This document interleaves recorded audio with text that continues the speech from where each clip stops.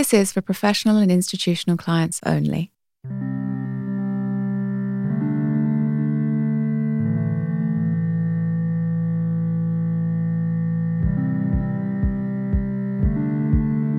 I think you just need people at all ages within your business, with all backgrounds and with all different experiences. It's just really important.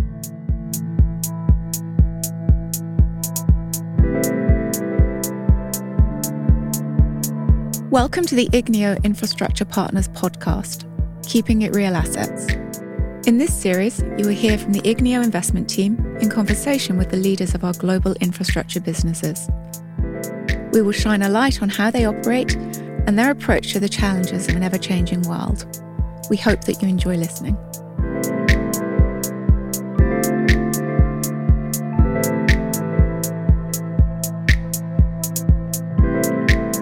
Welcome to this episode of Keeping It Real Assets. My name is Hamish Lee Wilson and I'm a partner at Igneo Infrastructure Partners. In this episode, I'll be talking with Jane Atkinson, the Chief Operating Officer of Infinium. Infinium is Igneo's energy from waste platform in the UK.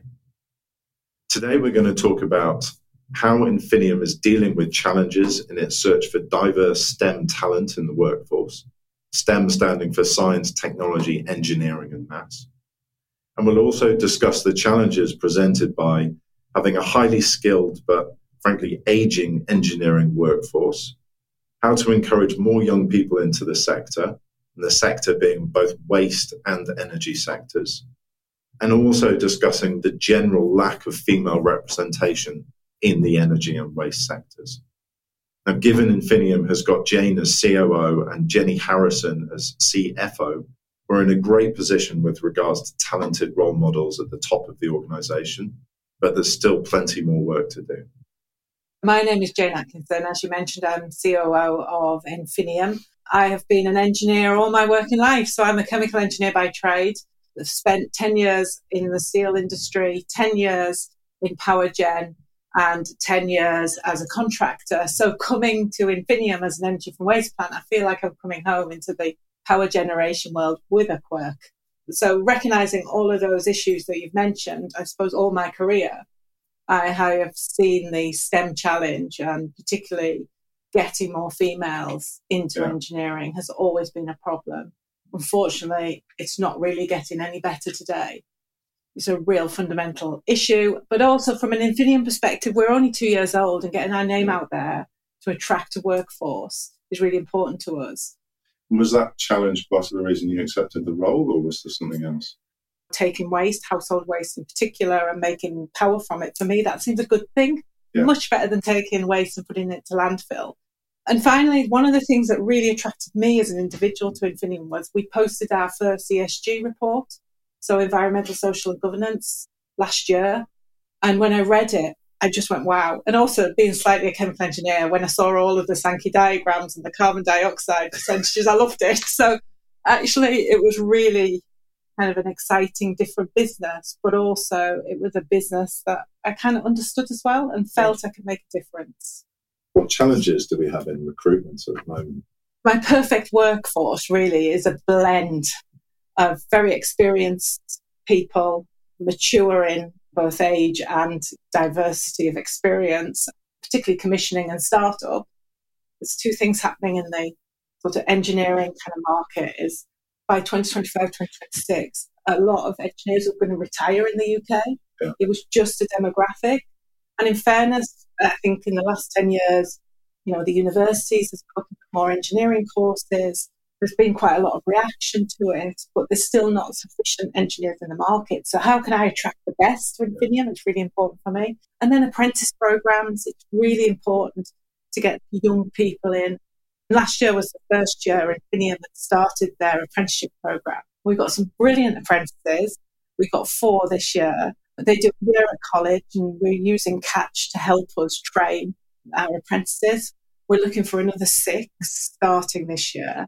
But the program is a year at college, and then at Easter they come for a bit of experience. At Christmas they come for a bit of experience, and then they come on site for 2 years to complete their apprenticeship, and they come and get audited by Catch to make sure that they're learning the right things.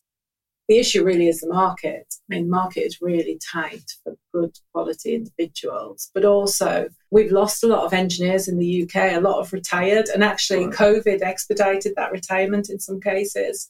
For a long time, particularly in the 90s, apprenticeship programs went out of fashion. Although universities picked up and increased the number of seats at university for engineering, there's still not enough engineers in the market. And what is quite interesting, actually, engineers are very diverse and quite attractive in the market. So we lose a lot of engineers to financial institutions. Sorry, we've hired a few, I'm afraid. Absolutely, especially chemical engineers generally. Yeah. They do seem to go across. But also there is also the perennial problem of female engineers. They really come into their own in sort of the late 20s. Then they go and have children and then getting either back into the workplace or actually the workplace being adaptable to allow them to have a family has always been traditionally difficult. So we're doing a lot with all of the professional engineering institutes to try and make employers in particular really think about their benefits for getting more and more women back into the engineering sector. How have you found the recruitment process for the apprenticeship scheme? We opened an advert at Infinium and we got 100 applicants straight away of youngsters, and 20% of them were women and 80% were men. So actually even that diversity was really, really good. All ages, all backgrounds, some had not even considered a career in this kind of sector that we're in. So really, really good. And I actually love apprentices in the workplace for many reasons. First of all, obviously very young and just bring that enthusiasm and that interest. But what you do find is especially children who haven't done necessarily well at school academic, but really good vocationally.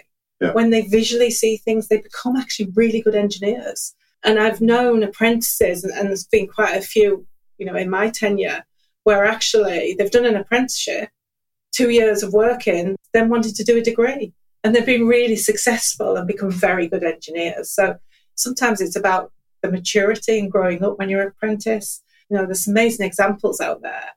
And more, I think we need to attract youngsters through that route. And I also think with universities and the expense of going to university, this is a really good way of actually, particularly adult apprenticeships where you go on to do degrees, it's a good way of getting your degree paid for and not in debt, and you're earning money. So, why wouldn't you want to do it? I guess in our situation at Infinium, quite a good role model that the CEO, Mike, he started his career as an apprentice. Absolutely. There are some really good role models out there, and I think that's some of the problem, particularly in the whole engineering, construction, operation world. We haven't traditionally had role models out there, and a lot of the professional engineering institutes now are trying to show these role models. So that's about apprenticeship schemes. How about graduate schemes? Do you think that's something that we'll look at in the future? Oh, absolutely. I think it's really important to look at graduate schemes. I think you just need people at all ages within your business, with all backgrounds and with all different experiences. It's just really important. And the other thing with graduates, for me, graduates come with really good background and really good theory, but they probably haven't seen it applied in the real world. So they come with a different perspective, whereas people who are experienced have seen it, been there and done it. They ask different questions, and sometimes they're quite difficult questions because it's always been like that. So they challenge the norm. So it's really important to get graduates, and it's about keeping graduates interested and giving a succession route through the organisation. And I think the other thing is, a lot of people get upset when you bring a graduate in and that graduate leaves after 2, 3, 4 years. Actually, you've done your bit. They're a better engineer, and most engineers are going to be doing that. I read an article a couple of years ago which said the average graduate now will have 17 jobs in 17 different companies, compared to myself, which I've been in, I'm just thinking of 5, 6 companies in my whole career, and that's it. So they are going to move on. But if you've got a graduate and they're good, use their knowledge, use their background to help you solve problems. It'll make them better and it'll make your business better. And so we've spoken about apprentices, graduates. How do you connect those younger, less experienced people with the older, more experienced people in the organisation? So we do a couple of things, particularly with the apprentices. We buddy them up with a more experienced person, and that's as much about their safety, particularly in the working environment, because they're young. They're not aware of some of the risks associated with coming into a heavy industry. So we buddy the apprentices up. But for a graduate, it's about mentorship. It's about giving them more targets so they can achieve, and talk to them about their successes and where they can do better. So that mentoring for me is really important. And it's really important that they're out of the line. So they're not the boss of the graduate. They're somebody else helping, understanding. And then the other thing, and I did it many, many years ago when I was a graduate, it's getting your peers, having that kind of little network. And even if it goes outside of work, even better, that you can go and ask them the daft questions. How do you do this? You don't want to go and ask your boss because you're like, so you want to give them enough confidence and enough networking. So we've spoken about different ages. How about the gender diversity point? So the challenge of bringing more women into the engineering workforce. How are we approaching that at Infinium or outside in some of the sort of trade bodies that you're a part of? So there's quite a lot of work been going on for quite a long time about attracting more women into the workplace. And I think, as I mentioned at the moment, there's still only about 24% of women who actually go to university to do engineering. So, how do you attract that 24% to your workplace? Making sure that your, the family-friendly stuff that I talked about earlier, etc., is part of that attraction. But again, I do believe that role models are a good way to say, that individual's been there and done it. Because a lot of engineers generally might not want to go into a heavy industry. Infinium is the first company that I've ever had female PPE through my whole working life of 30 years. Now, I've adapted. I always carry a belt and I always carry thick socks because I've never had boots that fit me and never had trousers that fit me. But now, these days, it's all there and it's available, so there's no excuse. It sounds like a simple thing, but I imagine it's a genuine difference. So, Jane, you mentioned a few times about how we're seeking diversity, whether that's about age, experience, or gender. Why is that?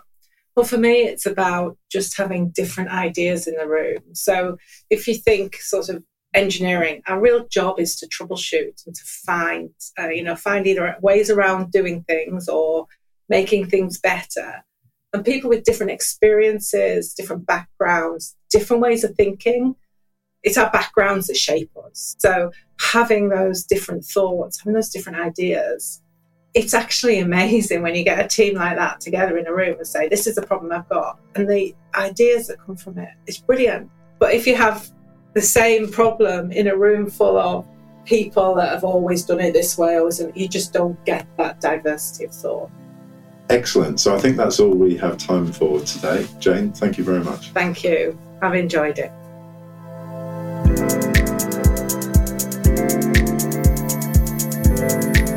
Thank you for listening to Keeping It Real Assets, the Igneo Infrastructure Partners podcast. If you enjoyed this episode, you can listen to more by following Igneo Infrastructure Partners on your favourite podcast platform.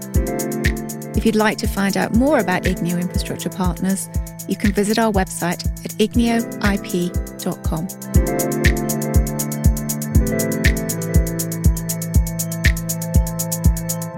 This podcast series was produced by Mark Gardner at OX4 Sound Studio.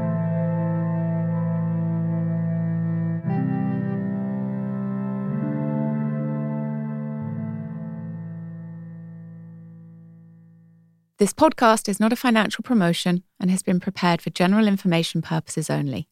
It is not intended to be investment or financial advice and does not take into account the specific investment objectives, financial situation, or needs of any particular person. References to specific securities should not be construed as a recommendation to buy or sell such securities. Investment vehicles managed by Igneo Infrastructure Partners are only available to institutional investors, professional investors, qualified investors, and wholesale clients. They are not available to retail clients, the general public, private customers, or any persons in any jurisdiction in which their distribution is not authorized. Igneo Infrastructure Partners is an unlisted infrastructure asset management business and is part of the First Sentier Investors Group. We communicate and conduct business through different legal entities in different locations.